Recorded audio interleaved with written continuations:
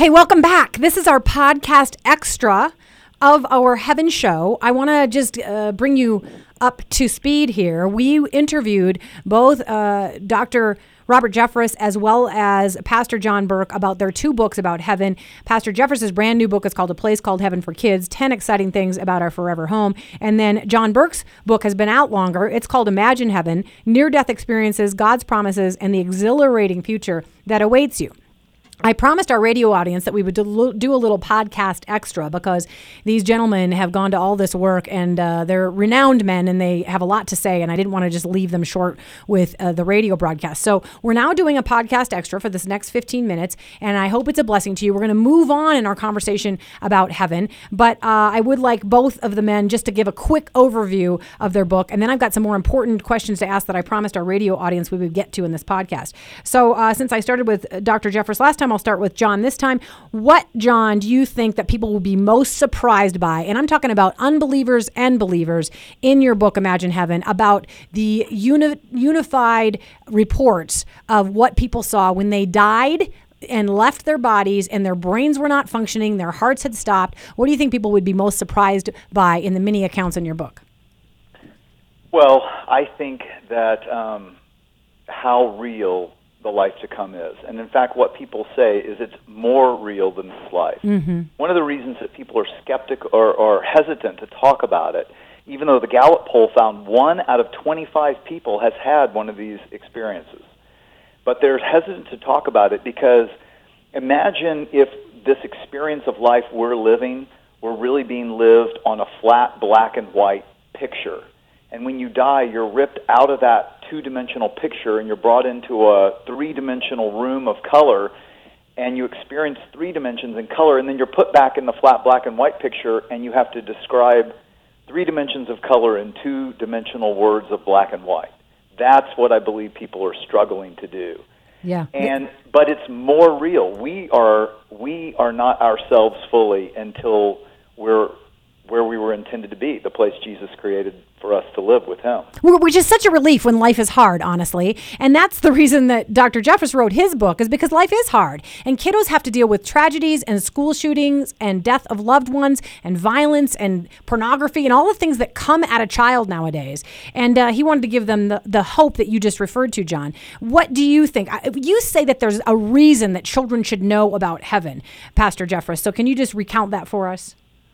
Well, first of all, it's because children face the same questions. They face the same heartache that we face, and they feel them just as deeply as we feel them. And that's why I wrote A Place Called Heaven for Kids, to give children the same assurance that we need, that we can't escape the evil of this world, but there is a better world that God has planned for us. And I don't know, is this where you would like me to share the 3 tips for dealing with kids? You sure could do that. I did promise our radio audience that I was going to do 2 things, and let me bring the podcast audience up to speed. I said that Pastor Jeffress had 3 tips for children dealing with grief. As he tries to address their fears, he's writing this Heaven book to address those. So absolutely you can do that. And then, John, I will get to what I promised that you would share. So go ahead, Pastor Jeffress. Well, first of all, realize that children do hurt just as much as adults do when they experience a loss. It may be the death of a grandparent. It may be being bullied at school. It may be the breakup of a family. But they feel things deeply. So don't discount the pain your children or grandchildren are going through. Secondly, tell them the truth, especially about heaven. Don't tell them that everybody's going to heaven, because, in fact, that's not true. Jesus said there is a heaven and there is a hell, and we do our children no favors by telling them untruths or telling them when we die we become an angel or something like that.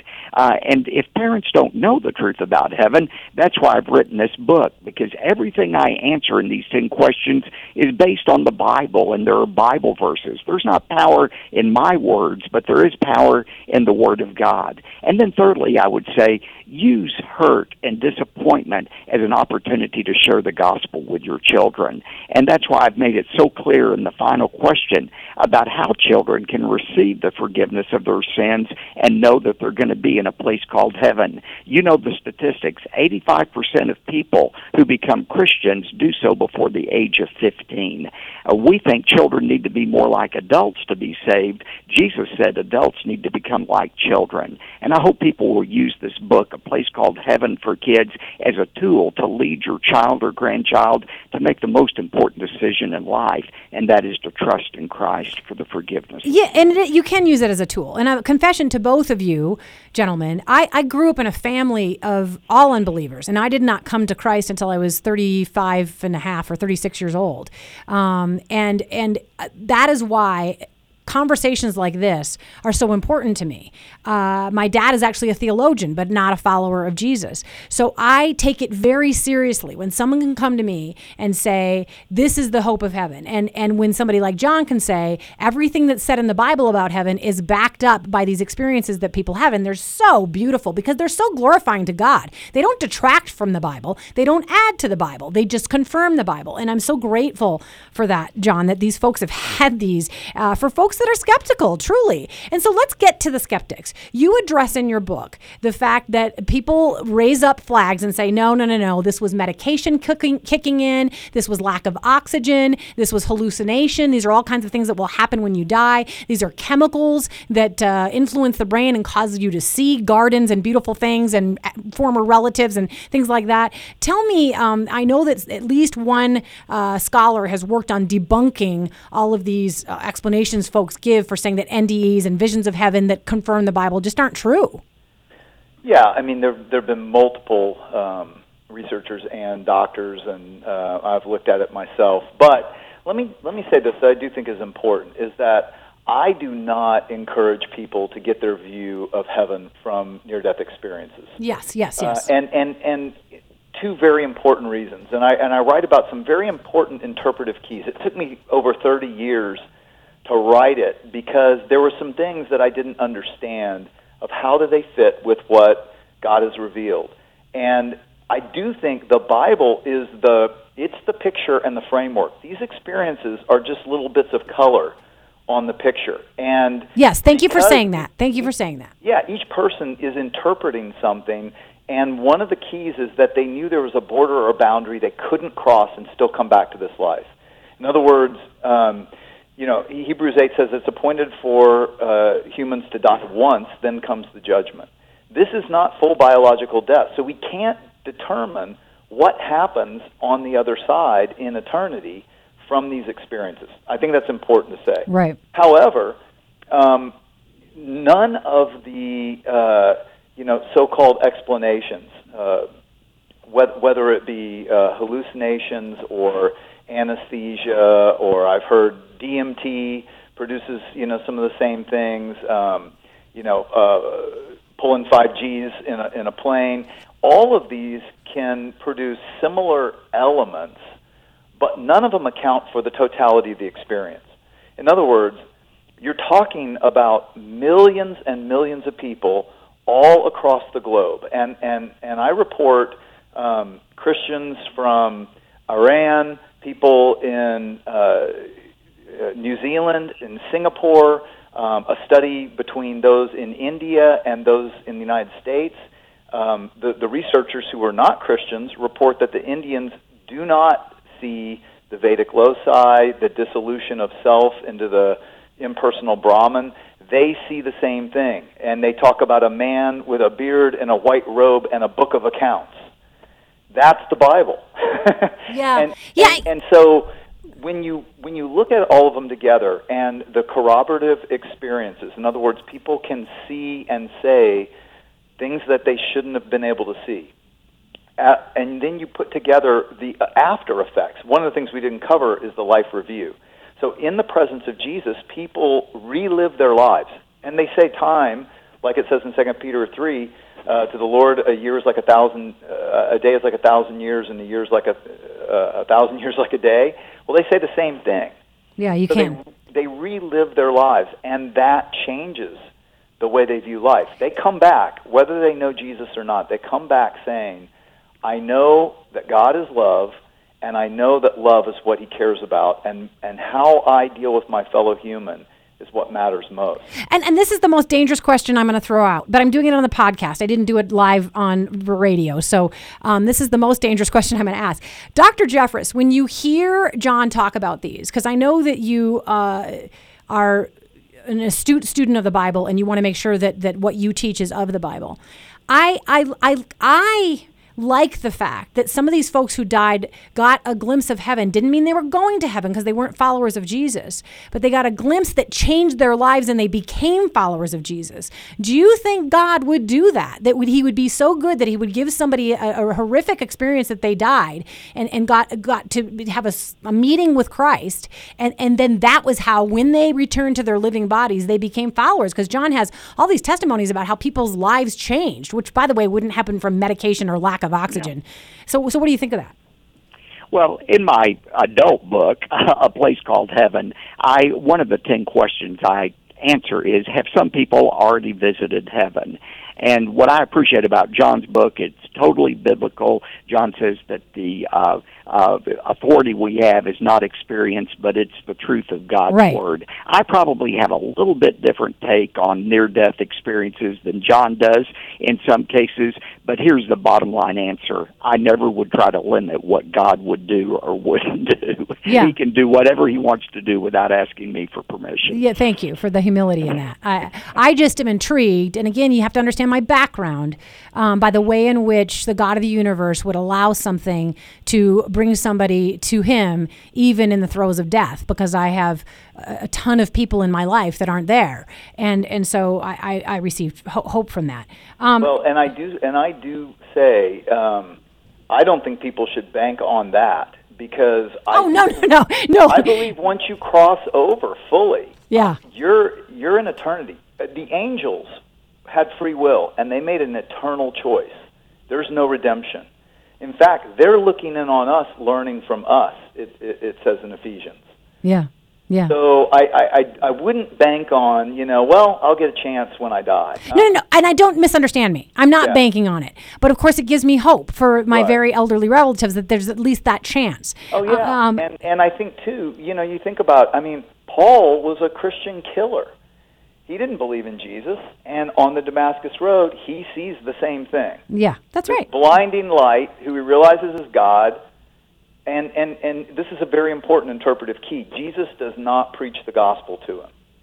Yeah. He says, go to the city. You'll find out what you need to do. Jesus. And this is because God's MO has never been to tell people himself. He uses people to reach people. That's what love does. So he sends Ananias to tell Paul, here's the gospel, and you got to get baptized. Paul could have decided yes or no still. And that's an important thing, that people who have NDEs, some of them come back and they seek this God of love. Some of them come back and they seek an experience, and they don't. They miss it. But hey, people saw Jesus do miracles right in front of them. Some called him a demon. Some called him the Messiah. Different interpretations. All right, so I want to give you each a last word. So, Dr. Jeffress, the reason I did this is because I love God, and I'm a follower of Christ, and I have a ton of people in my life with worldviews that have nothing to do with adhering to any of that. However, when I read what you've said in your children's book, and I know a bit about what you've said in your adult book about heaven, and then what John says in his book, I have so much hope for what God has for us in the end and what Jesus died to give us, that I just wanted to pass a taste of that on to our audience today. That's why I asked the two of you to come on. So as you think about that and think about that perspective and think about all the thousands of moms who listen to us, if you had a last word for moms about this topic of heaven based on the book that you've written, Dr. Jeffress, and the way in which you've written it, what would you say to a mom about herself and her children? Well, I would say to moms and their children, look, life is difficult. Life is filled with sadness and hardships, and the Bible never diminishes that. But as Philip Yancey says, God does add one word to that suffering we experience now, and that is temporary. What we experience now, we won't always experience. This world is not the world God intended it to be. But one day there is a new world coming, and we can be a part of it if we know Christ is Savior. The Bible, I believe, is sufficient to tell us everything we need to know about that place called heaven. And the reason I've written this book, A Place Called Heaven for Kids, is to help parents share with their children the beauty, the wonder, the splendor of heaven, but most importantly, the only way to heaven. And the only way is true not just for adults, but for boys and girls. Jesus said, I am the way, the truth, and the life. No man comes to the Father but by me. Yeah, and he said it so well. So articulate our Jesus is. Thank you so much, Dr. Jeffress, for being on the show. I'm going to give a last word to John as well, but I do thank you for writing the book. I hope some folks will write in to win copies of it. And God bless you. Have a beautiful weekend. Thank you. Yeah, thanks for being on. All right, and John, you have a moment to have a last word as well. As you hear my summation and why I said that I had this, inkling to do this show, what would you say to the mom or to the child that is influenced by the mom? What would you say as kind of a last word? I know that you adhere to Scripture, just as Dr. Jeffress does. I agree. I agree with everything Dr. Jeffress just said, or has said the whole program. And I would just add this. This life is just the introduction to the first chapter of the real story of your life and your children's lives. And the life to come is more life than we've ever imagined. Jesus called it abundant life. And I think, yes, we get tastes of abundant life on this earth, but I think what he was really referring to is the life that's ahead of us. And I think the important thing to remember is so many times in this life, we think, being rich or famous or, the glories of this life or making yourself known matters. That doesn't matter. Yeah. The little things you do in the life of your child, the little things you do to love and serve, and the ripple effect of that, that's one of the most transformative things in the Life Review chapter of how Jesus shows people truly how just the smallest act of kindness and how that ripples through humanity. And on the other hand, the things that we do against each other, hurting each other, how that actually feels to others and the ripple effects that has. It just reminds you that, it's not the big things we do in this life that are going to matter the most. That when we're in his presence, he wants to reward us for every little thing done out of a motive just to please him and to love the people he's put in our lives. And the most important, that you've been given responsibility for that no one else has, are your kids. Yeah.